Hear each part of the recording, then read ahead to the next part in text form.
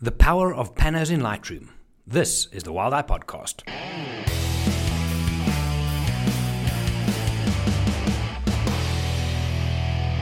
Hey everybody, my name is Jerry, I'm from Wild Eye, and in this episode I'm once again going to be handing over to Matt. But just before I do, a lot of you have been asking why I'm off social media. It's been great, it's been unbelievable, and it was just a time for me where I needed to take a break. I needed to live in the real life for a little bit and reassess quite a few things with the eye to change. Now there's a lot of changes coming up, and I will be sharing those with you in due course. For now though, if you want to keep up with my journey, go and visit my Instagram feed, and go and check the link in bio. There you can sign up for my newsletter, which is going out once a week. There I'll be keeping you up to date with what's going on, the changes, travel plans, photography, new blogs on Wild Eye, whatever the case is. So in my Instagram, link in bio, you can check that out. But otherwise, I will see you back on social, not sure when. I'd recommend it. Take a break. It's amazing. Anyway, back to this one. In this episode, Matt is going to talk about panos in Lightroom. Now, panoramas and shooting multiple frames and stitching them together is normally seen as kind of something you would do in the domain of landscape photography. But there are instances in wildlife photography where it does come into play as well and can be very useful. So Matt's going to explain just a little bit more details about how to use panos and the power of Lightroom combined with it. Hope you guys enjoy this one. Hey everyone, how's it going? I hope you are all well. We've just got back from an incredible trip through South Africa. We visited two game reserves, Madikwe and Sabi Sabi. We stayed at Jamala and Bush Lodge, and it was mind-blowing. There were a few sightings that really stood out: lions hunting buffalo with a leopard watching, and a cheetah or a young cheetah attempting a hunt for the first time, and it just horribly unsuccessful, but thrilling to watch nonetheless.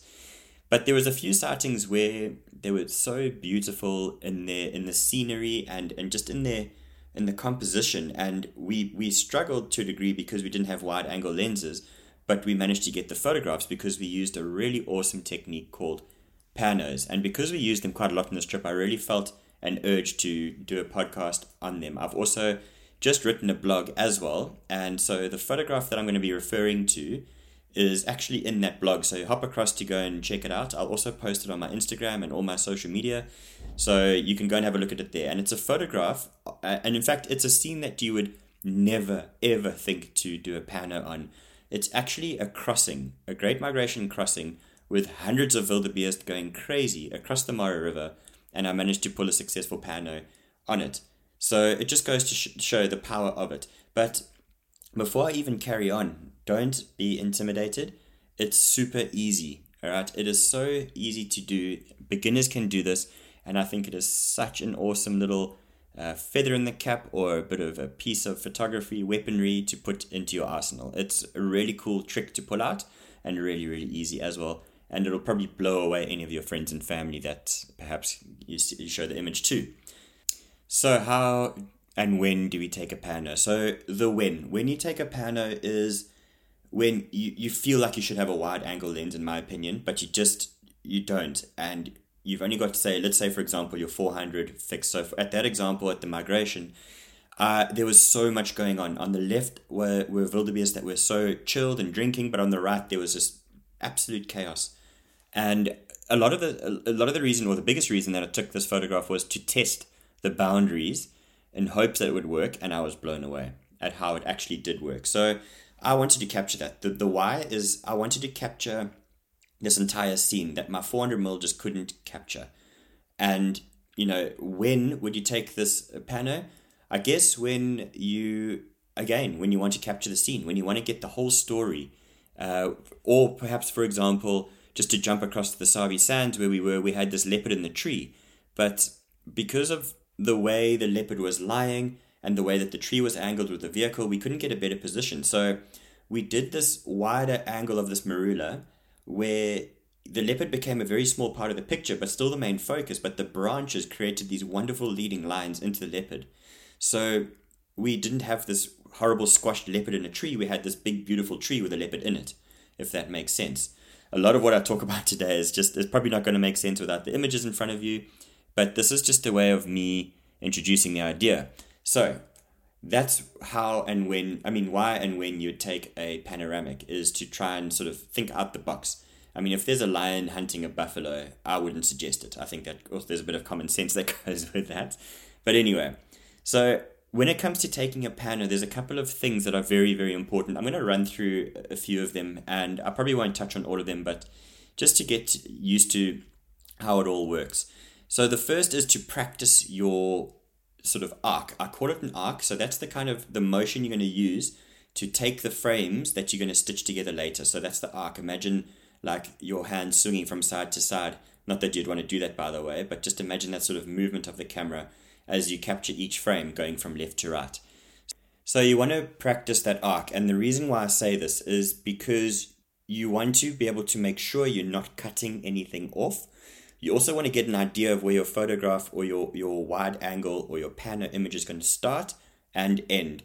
Because once you know that, you're going to have a far more efficient movement of the camera, because more movement in photography means less sharp photographs. So your movement in your arc has to be simple and concise, and it has to be very well planned. As you go on, and you practice this more and more, it'll become almost second nature. And that's so. Just in the beginning, you want to plan. I mean, you really want to make sure that you're getting all the feet, heads, ears, everything in. Or perhaps in my case with the Great Migration, you want to be able to get the top of the bank to the river. That's why I zoomed out a bit in that image. So just plan your shot and your arc, okay, and your subject.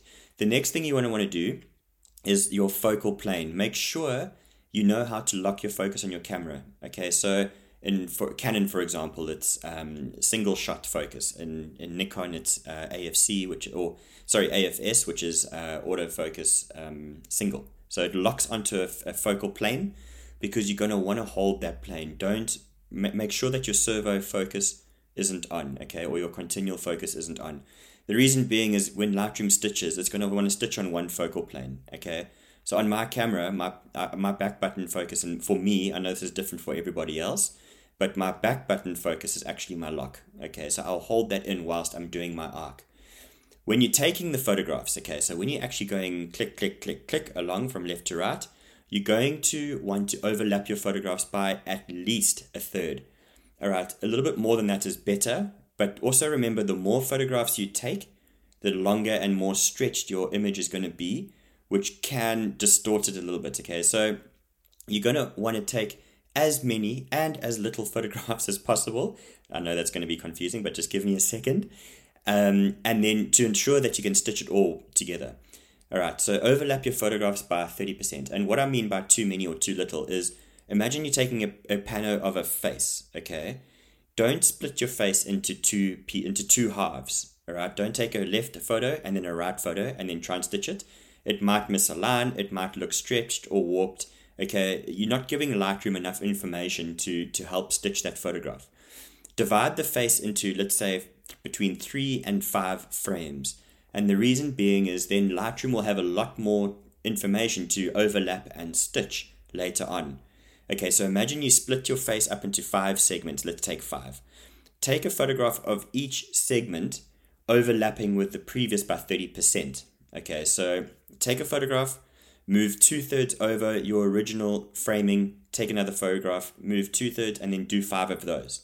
All right, I hope that makes sense. The reason is because you need that information to stitch later. If you took 10 photographs, Lightroom could still make a plan, but you might find that it starts to shrink that head to fit all the other information on the outside and around it in. And it just becomes a bit messy. So that's what I mean by you don't want to take too many and you don't want to take too little. Too little being 2 photographs where there's not enough information to stitch, and 10 being too much information that might just confuse Lightroom and squash the head in. Okay, so don't worry if that doesn't make too much sense. This will also come with practice. The general rule of thumb is 1/3 overlapping. This is also another reason why you want to plan your shot in advance. Okay, this will also give you an idea of how many sort of photographs overlapping by 1/3 you should take. Okay, so this is where that planning comes into play. Having said that, okay, so you need to plan your photograph, overlap by 1/3, and fix your focal length, or your focal plane. Okay, so, and focal length for that matter, but I'm sure you won't change that. So, one of the ways that I combat this is going to sound a bit bizarre, but it actually works really well. I use my high drive my continual shutter, okay, at a high speed. So, I'll take a burst of, let's say, 5 in that migration shot. I took a burst of 5, okay, in that particular blog example. So what I did was I chose the beginning, I chose the end. All right, I used a very high frame rate, and I used a very, very small, very concise, and very quick movement of my camera. I've locked my focus, and I go tick, tick, tick, tick, tick, tick, while holding my finger down. Now, the reason why I did this is because it gives me quite, believe it or not, it actually gives you a very even spacing between the photos. It also helps capture your subject much better, and they're not as misaligned as you would think. So in that wildebeest shot, I needed to be very quick, because if a wildebeest, they were jumping into a river, if I'd taken too long, I would have had 2 halves of a wildebeest randomly floating in my picture. I had to try and avoid that. So this is a crazy lesson that I learned at that migration crossing, was that quick shutter speed. Then, there's much less chance of there being any warping or distortion, and it also seems to hold the focal plane so much better. So it might seem weird and a bit uncomfortable, but give it a try. Give a very high shutter speed rate and quickly zap it as fast as you can to capture that moment in time.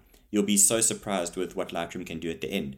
But before we get there, we need to download into Lightroom. But now the problem is, when you download those images into Lightroom, all you see, like in that migration shot, when you look at the blog, if you look at my Instagram post, can you imagine the confusion of which photos to choose and in what sequence were they, and how do we stitch it together? It can be quite overwhelming, or can seem overwhelming. But remember what I said, this is super easy, okay?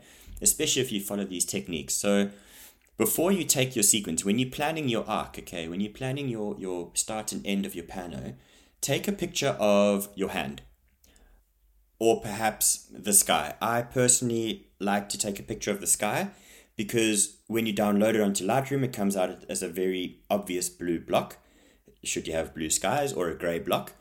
But some people take pictures of their hand, and the reason that you want to do this is because before you take your arc shots, before you take your sequence, take a picture of your hand or the sky, and then at the end, do the same thing. Try and use the exact same thing, sort of bookend, if you like, as the one you did before. So if you take a picture of the blue sky, then take your sequence, then take a picture of the blue sky again. Because when you download it onto Lightroom, you're going to see where those bookends are, the start to the finish. The images in between will be in sequence. All right, those are the images you're going to want to use. So remember those bookends. I promise you, it's going to save you a lot of confusion, okay? It's absolutely imperative. Once you've got your images in Lightroom, this is where you'd think that the hard part starts. It's actually not. This is the easiest part of the lot. The hardest part is getting the photos right. Okay, so once you've got your sequence of photographs, go through them very quickly. Just check that your focal plane is correct. Okay, check that there aren't any subjects that are soft or unsharp. Check for any motion blur, and just as you're skipping through the frames, just make sure that your focal plane is correct. You can actually skip through the frames quickly, both left and then go right, and then left and go right, and you can actually very quickly see if that photograph is going to work, because it will almost be as though it's panning the picture for you. Once you've got those images all correct and set up, then select them, right click, go up to photo merge, then down to panorama. That's it. All right, Lightroom now kicks in and just says, I'll take it from here. And it blows my mind every time. If you've taken the images correctly, Lightroom will completely knock your socks off. So you'll see it thinking, and then the window will open up where it will show you a preview, okay? Now, when you zoom into that preview, which you'll be able to do, don't worry about the quality of that image, because it's created like a smart preview. Imagine it's now working off 8, 10, 12, I've used up to 20 raw images, and the poor, processor is trying to now combine that all together. So it gives you a smart preview. It might look pixelated and distorted. Don't stress about it, okay? Just have a look at how is everything, are the seams all in line? Are any animals cut off? Does the picture look like it flows nicely? If you find any anomalies, go back and try and pinpoint where in which frame it is. So for example, if you see a wildebeest in my example that's been cut off, try and find that frame. Either try and simplify it by deleting that frame out of your sequence to take the confusion away from Lightroom, all right? Or try and end it. Try and end the sequence before that happens, all right? You might not get the exact pano you want, but you can still save it. If things have been cut or morphed or warped perhaps too much, then it probably means, in fact, it does mean that you've probably made a mistake in the photographs. Lightroom has never let me down. My photography has. Okay, so yeah, like I say, try and look for the frame that might be causing the problem. Delete that frame. You may find that Lightroom is then happy and continue with your pano. Brilliant. But if all isn't checked, again, don't worry about the quality, but if all is good in terms of the stitching, then you see things like spherical, perspective. On the right, you can go through that menu. Basically, when you do your arc, when you're taking your photographs, you might see that there's a bend in the photograph. So those spherical, cylindrical options might help combat that. If it doesn't, don't stress. I personally like to keep it on perspective. I feel like that's the most natural. And then once you've merged the files, later on you can go into transform and you can change the different horizons and all the axes and to straighten it out or to stretch it if it has been condensed. So don't stress too much about that. And it's actually very seldom that you have to worry about it. It probably just takes a small little tweak here and there. So go through that if you want. You're also then welcome to, you'll see options like auto crop and auto settings. You can use those. I sometimes use auto crop. But in terms of auto settings, I obviously prefer to do it myself. So once I've merged the photographs, I'll continue my editing in Lightroom as per usual. Then you'll see something, I think it says create stack. So once you click that, what will happen is it'll just take all your photographs and basically squash them together just to clean up any clutter in your catalog and library. So yeah, once you're ready, once you're happy, click on photo merge. And it'll take a heck of a long time to bounce all those photos down. I mean, the more photos you put in there, the longer it'll take. So don't stress. It just takes a lot of processing power. Now would be a good time to go make a coffee and wait for your photograph to pop up on your screen so that you can edit with a coffee, if you know what I mean. So yeah, and then once it's done, you'll see your pano pop up and it'll be absolutely brilliant, I am certain. So yeah, you're welcome to then crop it, straighten it, highlight it, expose it, whatever you want to do, you carry on. And then you're welcome to export it from there on. So yeah, give it a try. It's a phenomenal tool. It really and truly is. And I've explained it in details to maybe help you, but once you've done it once, I think you'll see that it's actually very, very quick and very, very easy. The same applies to an HDR shot or a bracketed shot or a high dynamic range shot. The same process applies, which I'll obviously do another whole blog and podcast on, but these are very, very cool tricks to use in the photographic world. And if they're there at your disposal, go ahead and use it. So hop across, have a look at my blog, see how I did it. It'll give you a bit more information. You'll actually be able to visualize it now, and hopefully that'll help you out in the field. But yeah, go for it, explore, enjoy, practice on the dog at home if you have to, but enjoy the power of Panos. Thanks so much for listening, and I hope to see you out in the field soon.